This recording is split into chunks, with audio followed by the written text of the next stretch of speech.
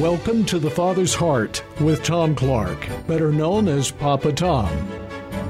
Good morning. This is Papa Tom, and I have with us Dr. Terry Powell from all the way out in Columbia, South Carolina. Dr. Powell is an author of a book called Serve Strong, and he's also a professor emeritus at Columbia International University, which I understand years ago used to be called Columbia Bible College, and now has changed its name. Terry is a father of two boys who are also adults at this point, and also the grandfather of one grandson named Tate. And as many of our audience knows, I have 6 children and 15 grandchildren. So I've hit it out of the park a couple of times following being fruitful and multiply, as Scripture talks us. But we want to hear from Terry about his thoughts about being raised up and his relationship with his father, and also him being a father and a grandfather himself. So Terry, tell our audience a little bit about yourself. Thank you. I was born in Rutherford County and raised there in North Carolina. It's the county bordering Spartanburg County in South Carolina. Not in the mountains, but close to them. Mm-hmm. We lived on a dirt road, didn't have air conditioning. My mom and dad were both cotton mill workers. Dad only had a 7th grade education, and Mom had a 5th grade education. They took us to church. They were, my father especially was very devout. He was a beaver for the Bible, even though he had little formal education. He really enjoyed studying the Bible and teaching an adult Sunday school class in our small church. And one of my favorite memories of my father, we had a country gospel radio station he would listen to, and I'd walk through the house. It was a small house, and music would be playing like a gospel hymn, and he would be sitting there with his mouth moving and tears going down his face because he was in a hand raised just praising God because of the touching nature of that hymn. That's one of my favorite memories. And he was a very devout man. When he was young, I wish now in later life I had asked him more questions about his conversion, but he was a rough character in his teens and even got in fights and would use knife on people.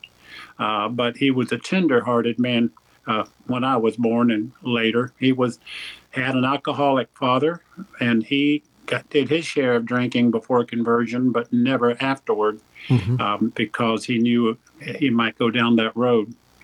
One of my memories with us, when I was about 11 or 12 on a Little League team, I spent the night with one of my friends from elementary school who was on the team, and I saw a huge scar on the neck of the father sitting across from the table.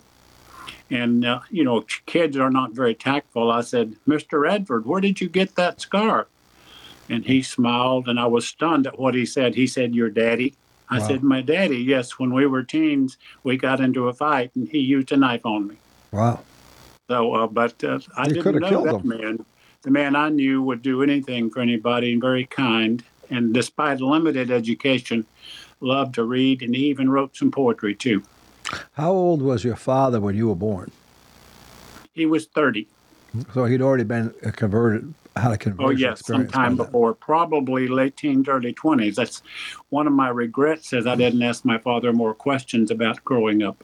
Mm-hmm. Did he teach you about Scripture?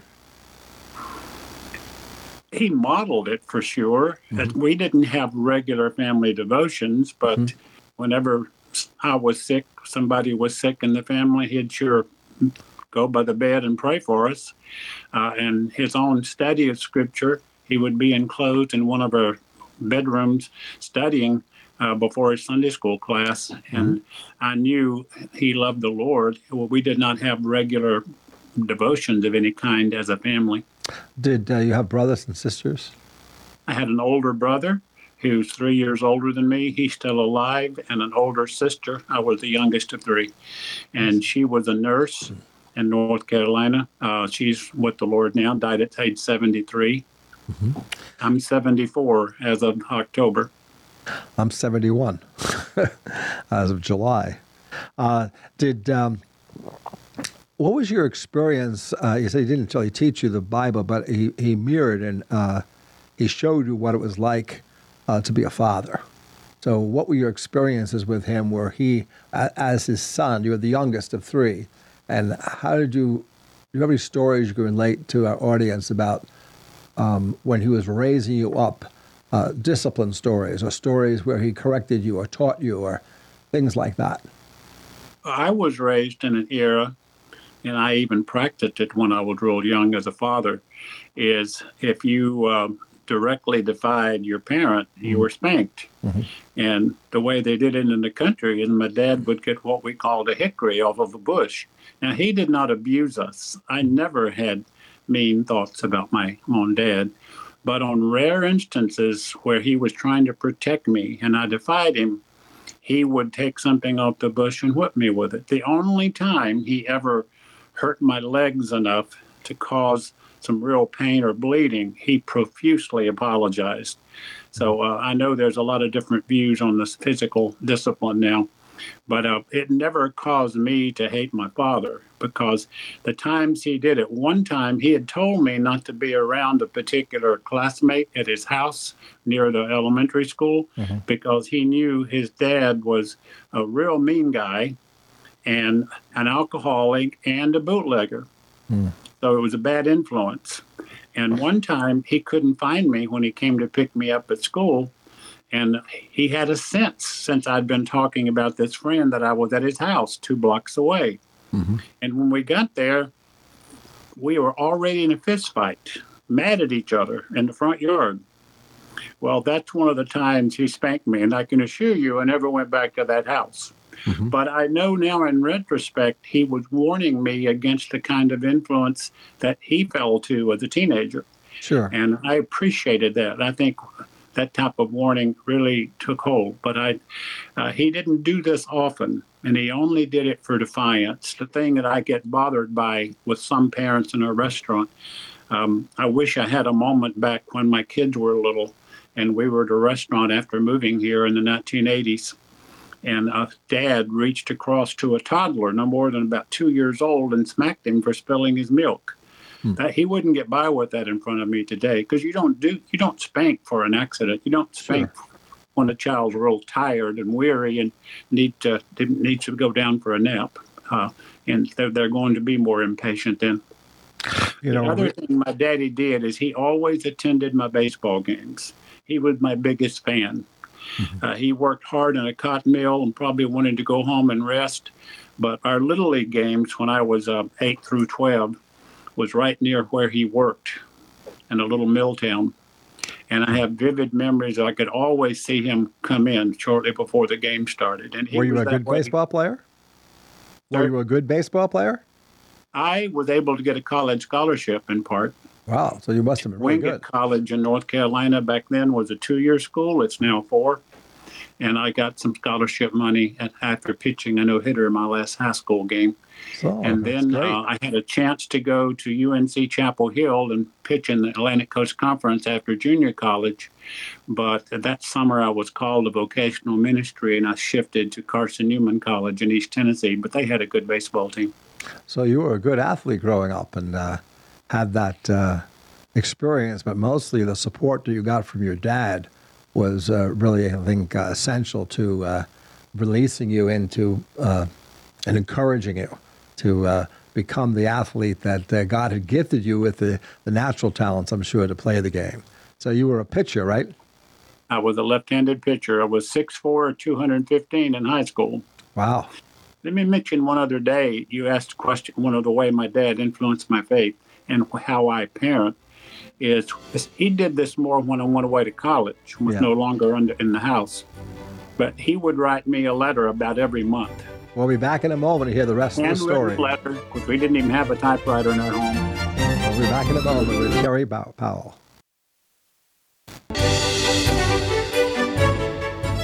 We're back with Dr. Terry Powell, and he was sharing with us from his heart. And he was telling us an experience that he had with his dad. Because I was asking him questions about being an athlete, and he told us he's 6'4", 215 pounds, I think, in high school, and he was a lefty. And the fastest way to make the pros, I understand, is to be a left-handed pitcher and throw the ball 90 miles an hour. So I don't know if Terry got that out that fast, but he is going to share with us an experience he had with his dad that's very encouraging.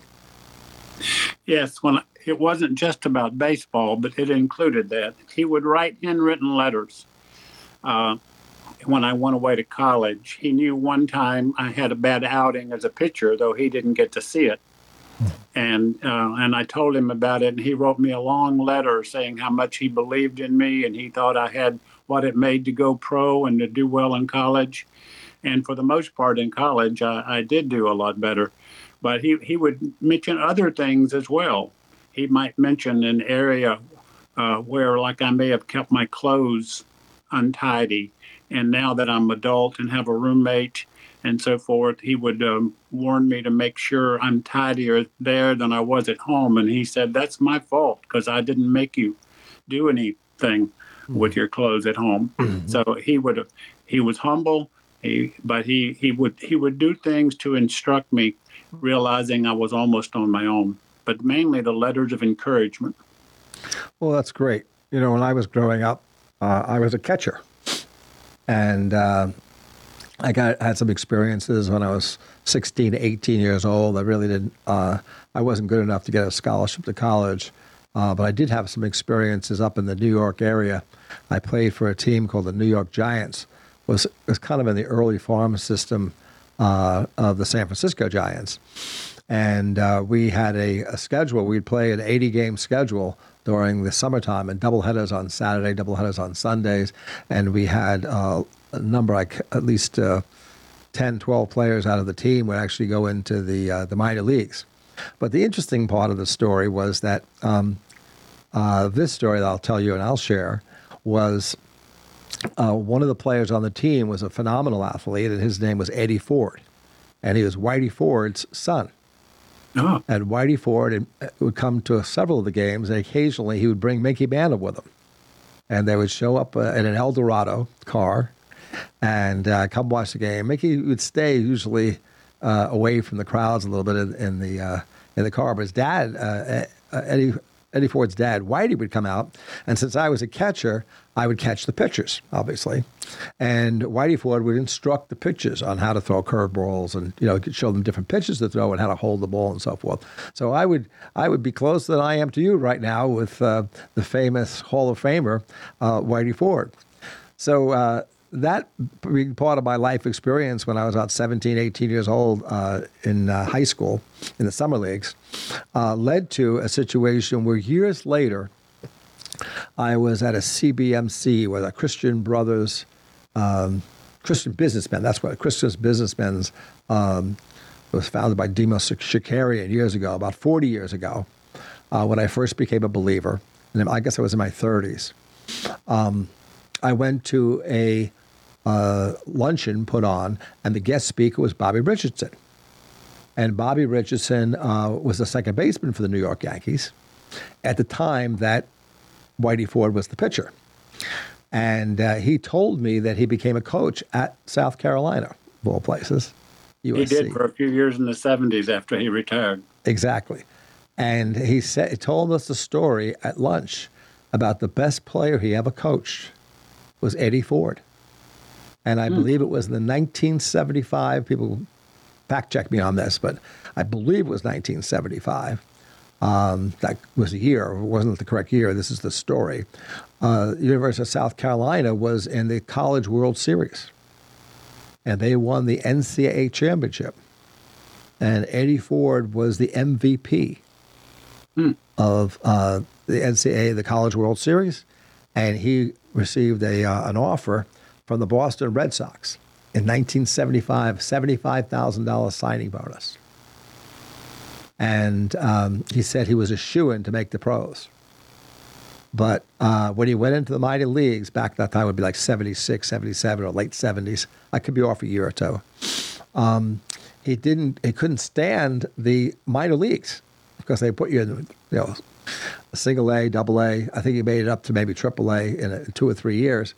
But he didn't like the lifestyle. It was so grinding on him that he couldn't handle that. So he decided to pack it in, called his dad up, and went into commodities trading, I think, down in between New York City and Miami.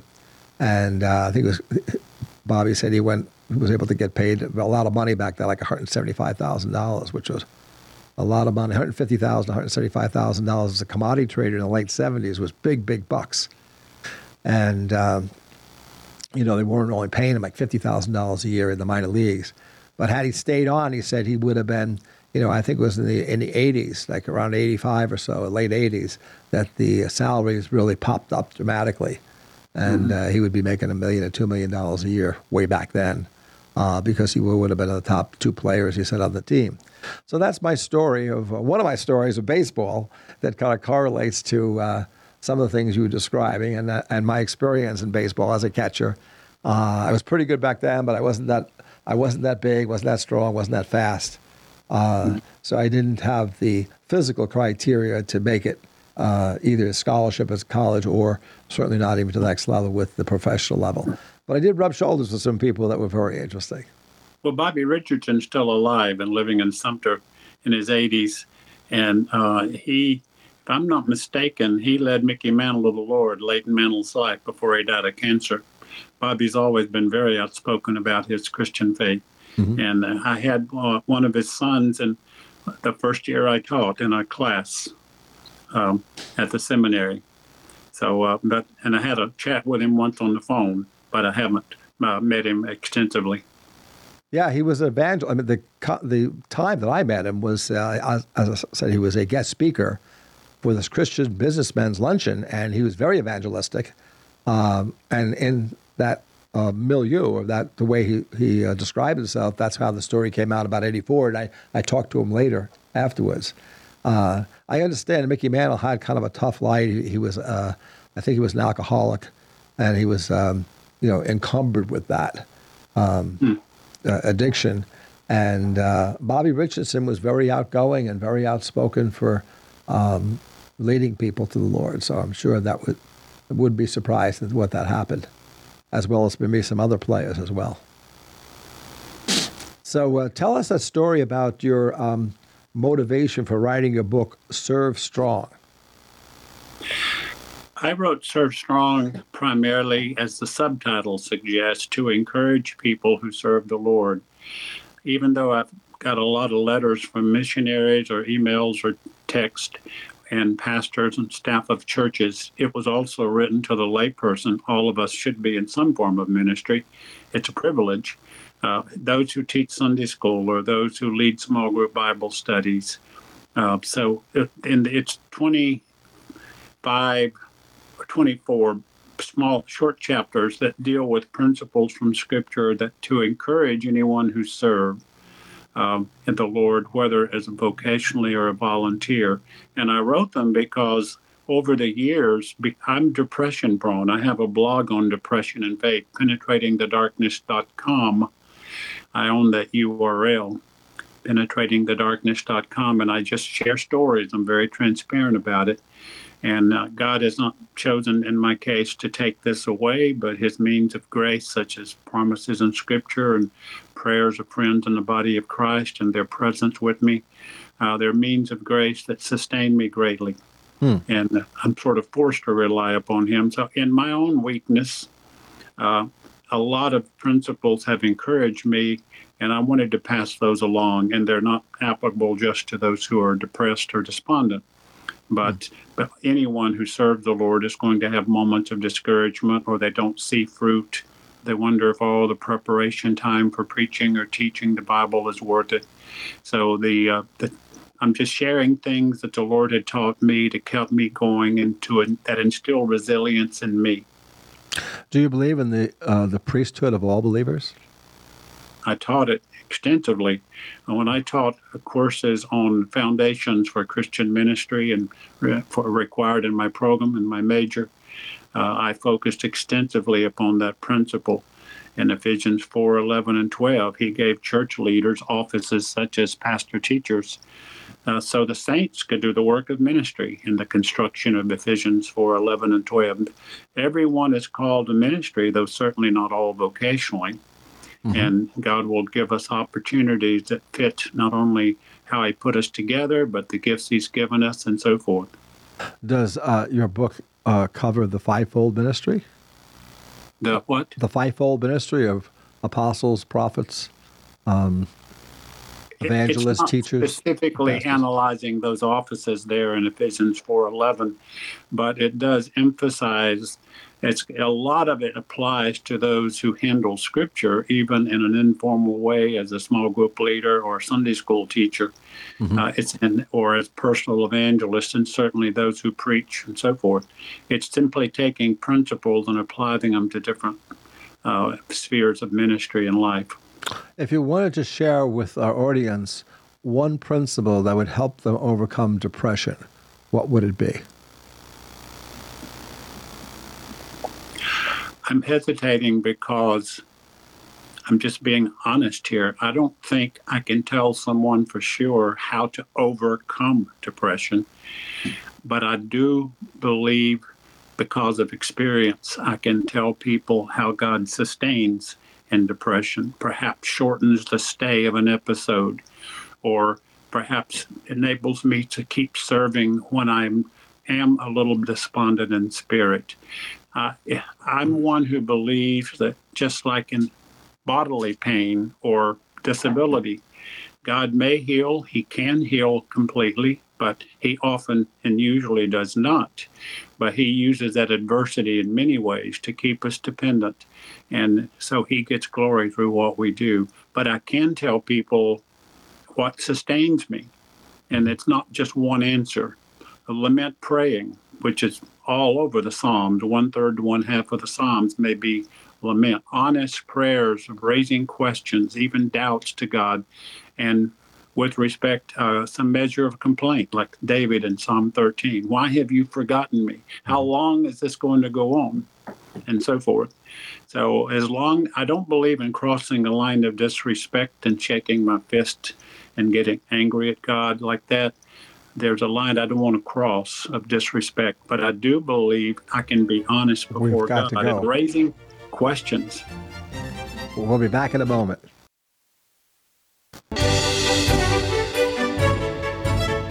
We're back with Dr. Terry Powell, and we touched on a very important subject, and that's how can people deal with depression?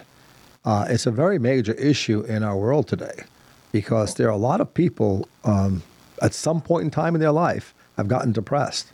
I heard statistics that say as many as 40% of the population at some point has gone through periods of depression. So it's a very big issue.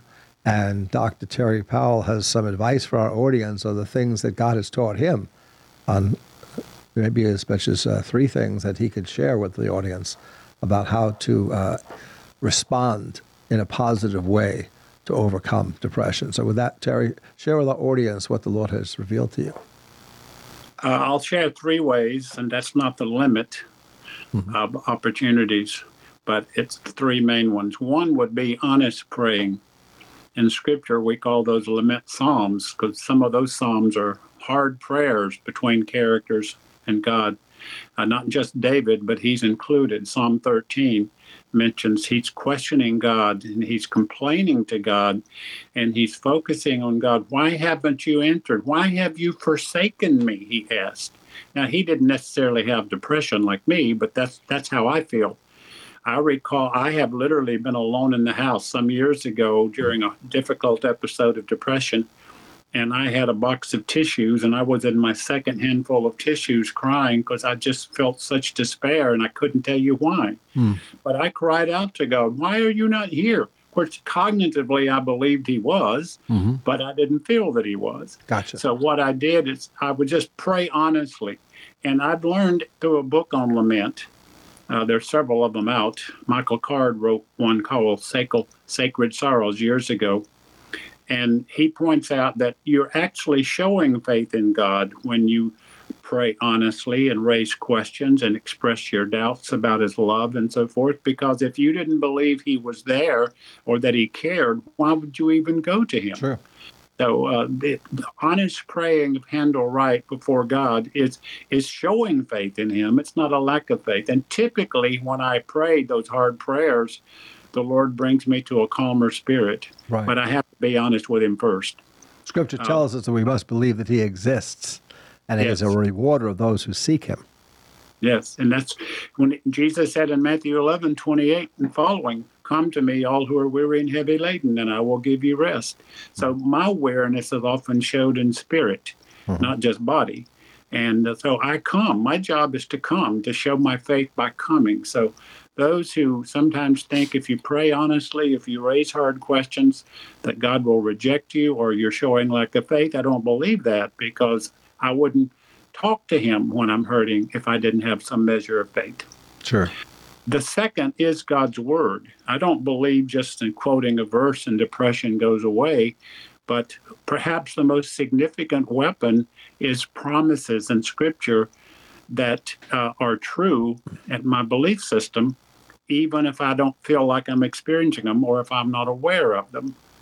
So memorizing promises and preaching those promises to myself. It may be when I'm tempted, and a temptation I think is just too strong.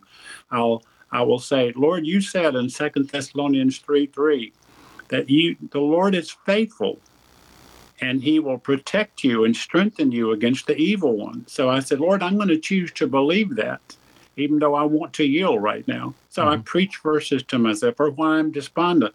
God tells me he loves me, so I'm going to believe that. And verses that many all throughout Scripture, I don't feel the presence of God. I'm not cognizant that he's with me, but I know the Bible says he is. So I'll quote a scripture to myself where Jesus said in John 14, I think it's verse 16, about the Holy Spirit, that he will be with you forever. He will be in you and with you forever. And in Hebrews 13:5, there's another promise of his presence, Isaiah 41:10. And when sometimes I can't tell when it's me or the evil one, but when I'm feeling this inside voice saying, God's not with you, why are you serving him? Why you go teach this class?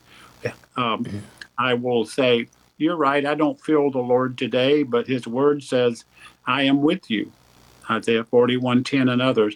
I will quote that verse word for word and say, that's what I choose to believe. What's true is not how I feel, it's what God's word says. That's very important. That's true not only for despondency, but for other things. The third thing is the body of Christ, good Christian friends. The book Serve Strong, I dedicated it to a good friend that I call when I'm depressed, and he prays for me over the phone. But when I was writing that book a few years ago, the last chapter I wrote, it's next to the last in the book, was called Don't Lose Heart. All the insights from 2 Corinthians 4, where that's repeated, Don't Lose Heart, by Paul to the Corinthians. And I was so depressed that day trying to write on a writing pad my rough draft by pencil that tears were falling on the writing pad, and I was just extremely depressed and couldn't tell you why. And I called him. He's on the sidewalk at lunch hour in downtown Columbia, near where he worked. And after he saw what I said, I need you to pray for me. I need help. I don't want to write the chapter on losing heart when I feel like I've lost heart. Well, there was silence, and then I heard him scream, literally scream in agony. And he started crying, boisterous crying, apparently, out loud. And I thought he had seen a wreck in the road, or some kid get hit by a car on Main Street where he was walking. And I said, Howard, what's wrong? And then he calmed down a bit. And I said, did you see an accident? And he said, no, I hurt so much for you. I just wish I could take that pain away for you right now. That meant that in itself, that kind of love, caused me to dedicate Serve Strong to him, and I had not planned to do that because I have to rely on friends. There's a lady with the Lord. She was disabled her last decade of life, and some of my worst years in the early 2000s. I would come home on Sunday and not want to live through the day after church and so forth. More than once, I called her, and she went to war over the phone. It didn't magically take my depression away, but it helped me cope. It helped me get through the day. So I think the promises and teaching of God's word that I memorize and remind myself of, the tapping into the body of Christ and honest praying are three means of grace that I tap into. I will say one thing about calling a friend or asking someone to join you and pray with you when you're down or troubled about anything is Galatians 6:2, as you know, says, bear one another's burdens and fulfill the law of Christ. Howard or anyone else cannot bear my burden if I'm not willing to be transparent and admit them. So whether it's a counselor, which may be a means of grace, or whether it is a friend that I call or want to be with when I'm down, I have to admit that I don't have it together emotionally. I have to admit that I'm in despair. But because unless I reveal my burdens, who Sure. can help me bear them? Same thing is true with the Lord. Unless we're transparent with him, how can he bear our burdens if we're not open and transparent with him? If we don't let him in. We don't let him into what's our thoughts. I mean, not that he can't know them, but I think he reserves himself from knowing even our thoughts if we don't want out of our own free will to share them. Once we share them, he bears them. He's there for us. One of the things you said, which was very important, I want to key on, is this idea of feeling, because depression has a lot to do with feeling, and we live in a world that promotes feelings as the criteria for which we're supposed to respond to things. And Scripture tells us we're not supposed to base what we believe on our feelings. It's always based upon walking by faith and not by sight, walking by spirit. And if we walk by our spirit, it's not going to look at our circumstances around us. So many people I talk to about depression who get depressed. And in fact, one of the members of my family right now, one of my kids is in his 30s, has been out of a job for 12 months, and it's wearing on him. And if he's not in depression, he's at the brink of it. And, he's applied for over 800, 900, maybe 1,000 jobs. He's had all these interviews. It's not like he's not trying, even jobs that don't fit in his area of expertise. He doesn't seem to be able to get a job. So when you internalize that and you start asking yourself the question, what's wrong with me? Where is God? Where is God? He's not, I've appealed, I prayed for a job. My father's not answering me. All those kind of questions and all those kinds of thoughts.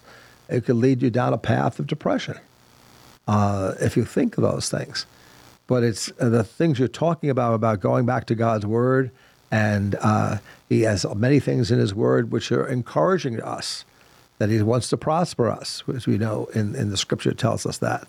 And it helps us if we can get out of the funk of what our circumstances are in the moment and get past to see into our future and what God has for us in our future. It helps lead us out of that pit, and certainly the pit created by the feelings that we're experiencing. Yeah, that's one of the truths in the book on the chapter on Don't Lose Heart, whether that's depression or other things. I know we won't help now, and God cares about now, but the Revelation 21:4, in the new heaven and new earth, when we're with the Lord, there will be no more pain, no more mourning, no more death, no more tears. And so whether it's dealing with temptation or whether it's my depression, the Holy Spirit whispers, hang on, don't give up, don't chuck your faith. This is temporary. Focus on forever. Mm-hmm. So that truth does help me, and it doesn't cause me to escape this world. It helps me to live in this world with more hope and confidence. Mm-hmm. My wife and I just saw a movie which is very interesting called After Death. It's a Christian movie supported by Angel Studios, which puts out the series The Chosen. And it recounts numerous stories, dozens of stories of people who have died and have had after-death experiences. And there are doctors and scientific people or doctors are using a scientific process, I should say. But they're recounting statistically they're surveying the people who died and the consistency with the statements that they have. And every single one of them will say that there was a great light that they saw, and they went to heaven, and they didn't want to come back. Heaven was such a beautiful place, and they didn't feel any pain. And it was transitioning from a place of not feeling any pain, going from these horrific accidents that they typically had or heart attacks, went into a place of the afterlife and had experiences with God. Many of them did. And in all those experiences, one of the things that they'll come back with consistency was always it had to be a great light, not like the sunlight, but it was a great light. And they always spoke about the love that they felt from God speaking to them. And one of the things they consistently said is that I felt that he had love only for me. It was just between God and me that I was experiencing this. So we'll be back in a moment and talk further about how to get out of depression and how to move on in the glory that God has for us here on the earth. We'll be back in a moment with Dr. Terry Powell.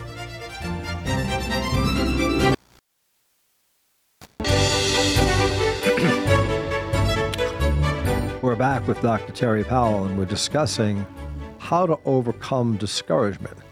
For the devil, the evil one who is our adversary, tries to use the D's of a doubt and discouragement, and uses oftentimes delay to try to discourage us.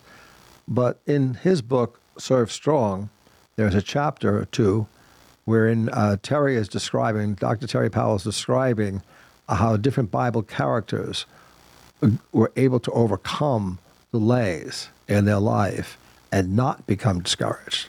So with that, I'll turn that over. What are those stories that you're describing, Terry? Well, those two chapters in the book, part 1 and 2, deal with Abraham and with Joseph and Paul and also Hudson Taylor. Was he in the Bible? No, but he was a well-known missionary, as you know. True. But I wanted to give one example from a non-biblical too.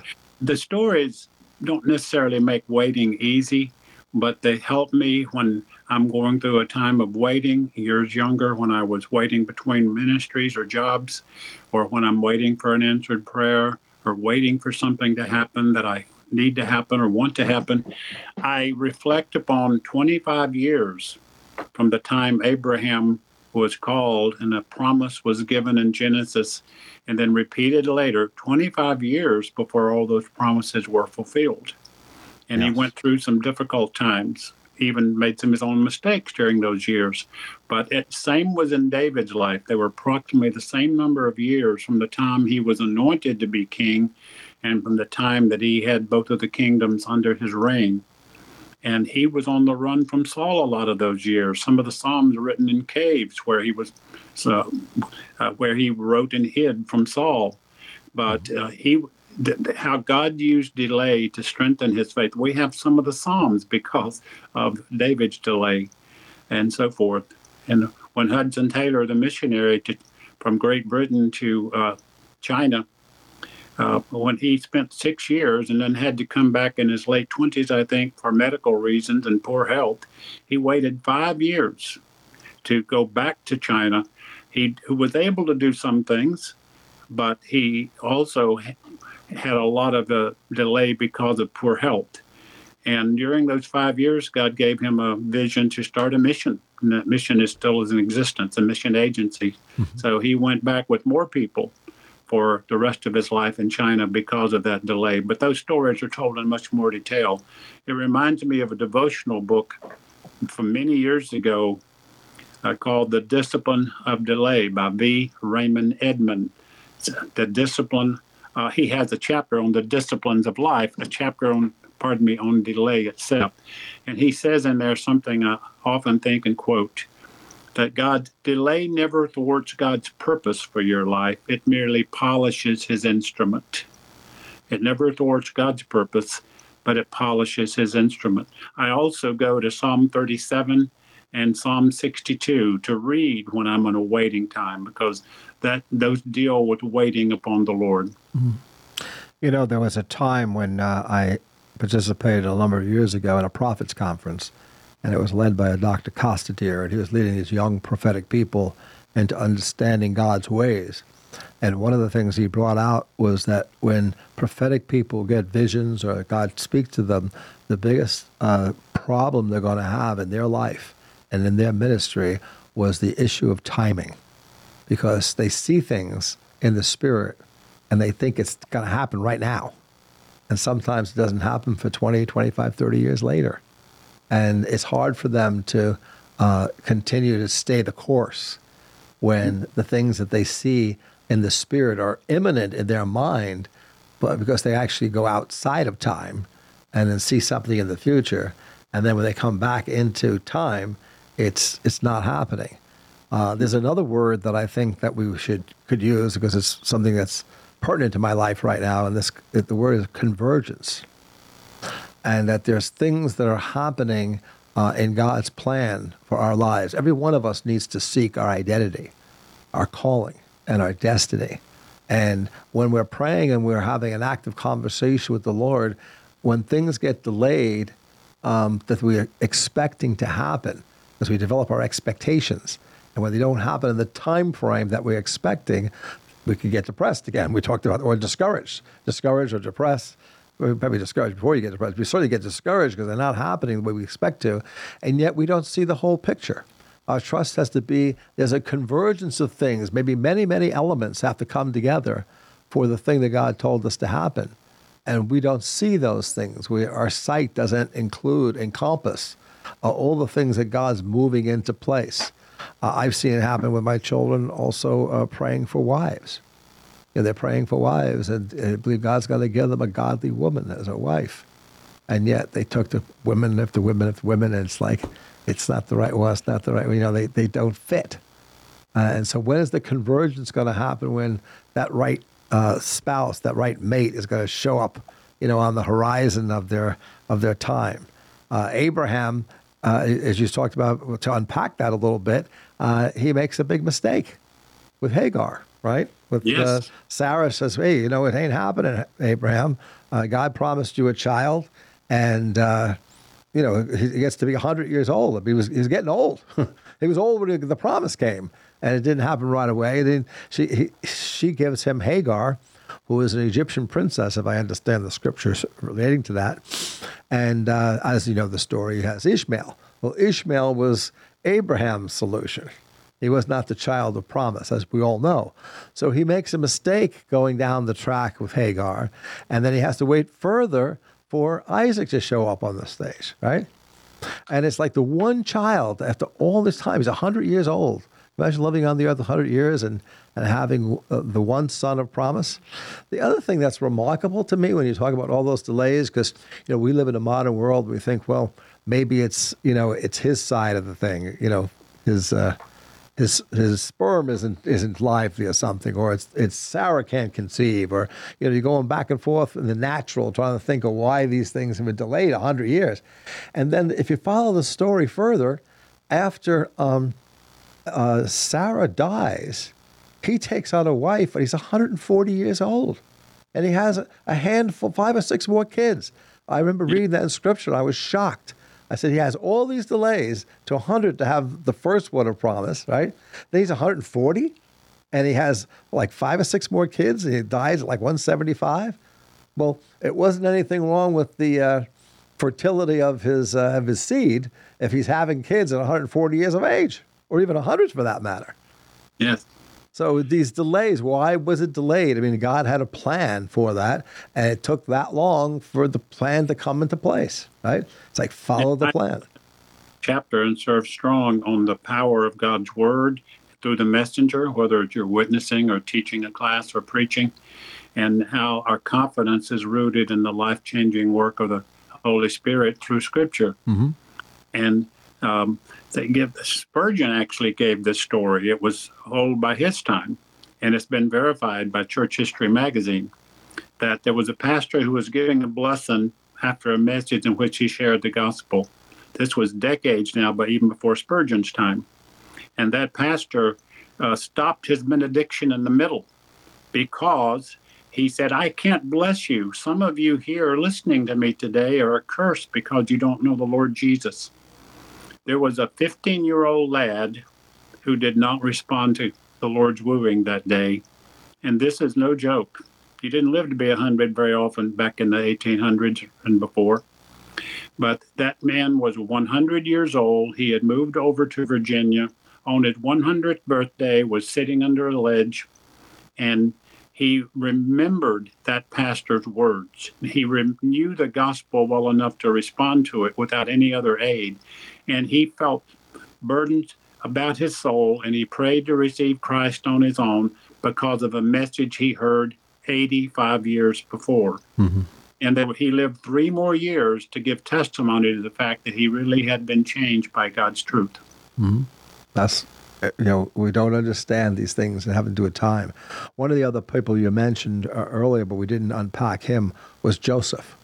Joseph is a very key person in Scripture where he gets these 2 dreams, and both the dreams were somebody, when he told his mother and father, he told his brothers, the story, they got upset with him because they thought he was arrogant and proud, that he was going to say that that his brothers are going to bow down to him and his mother and father are going to bow down to him. And this caused them to reject him, hate him actually, be jealous of him, and throw him into the pit.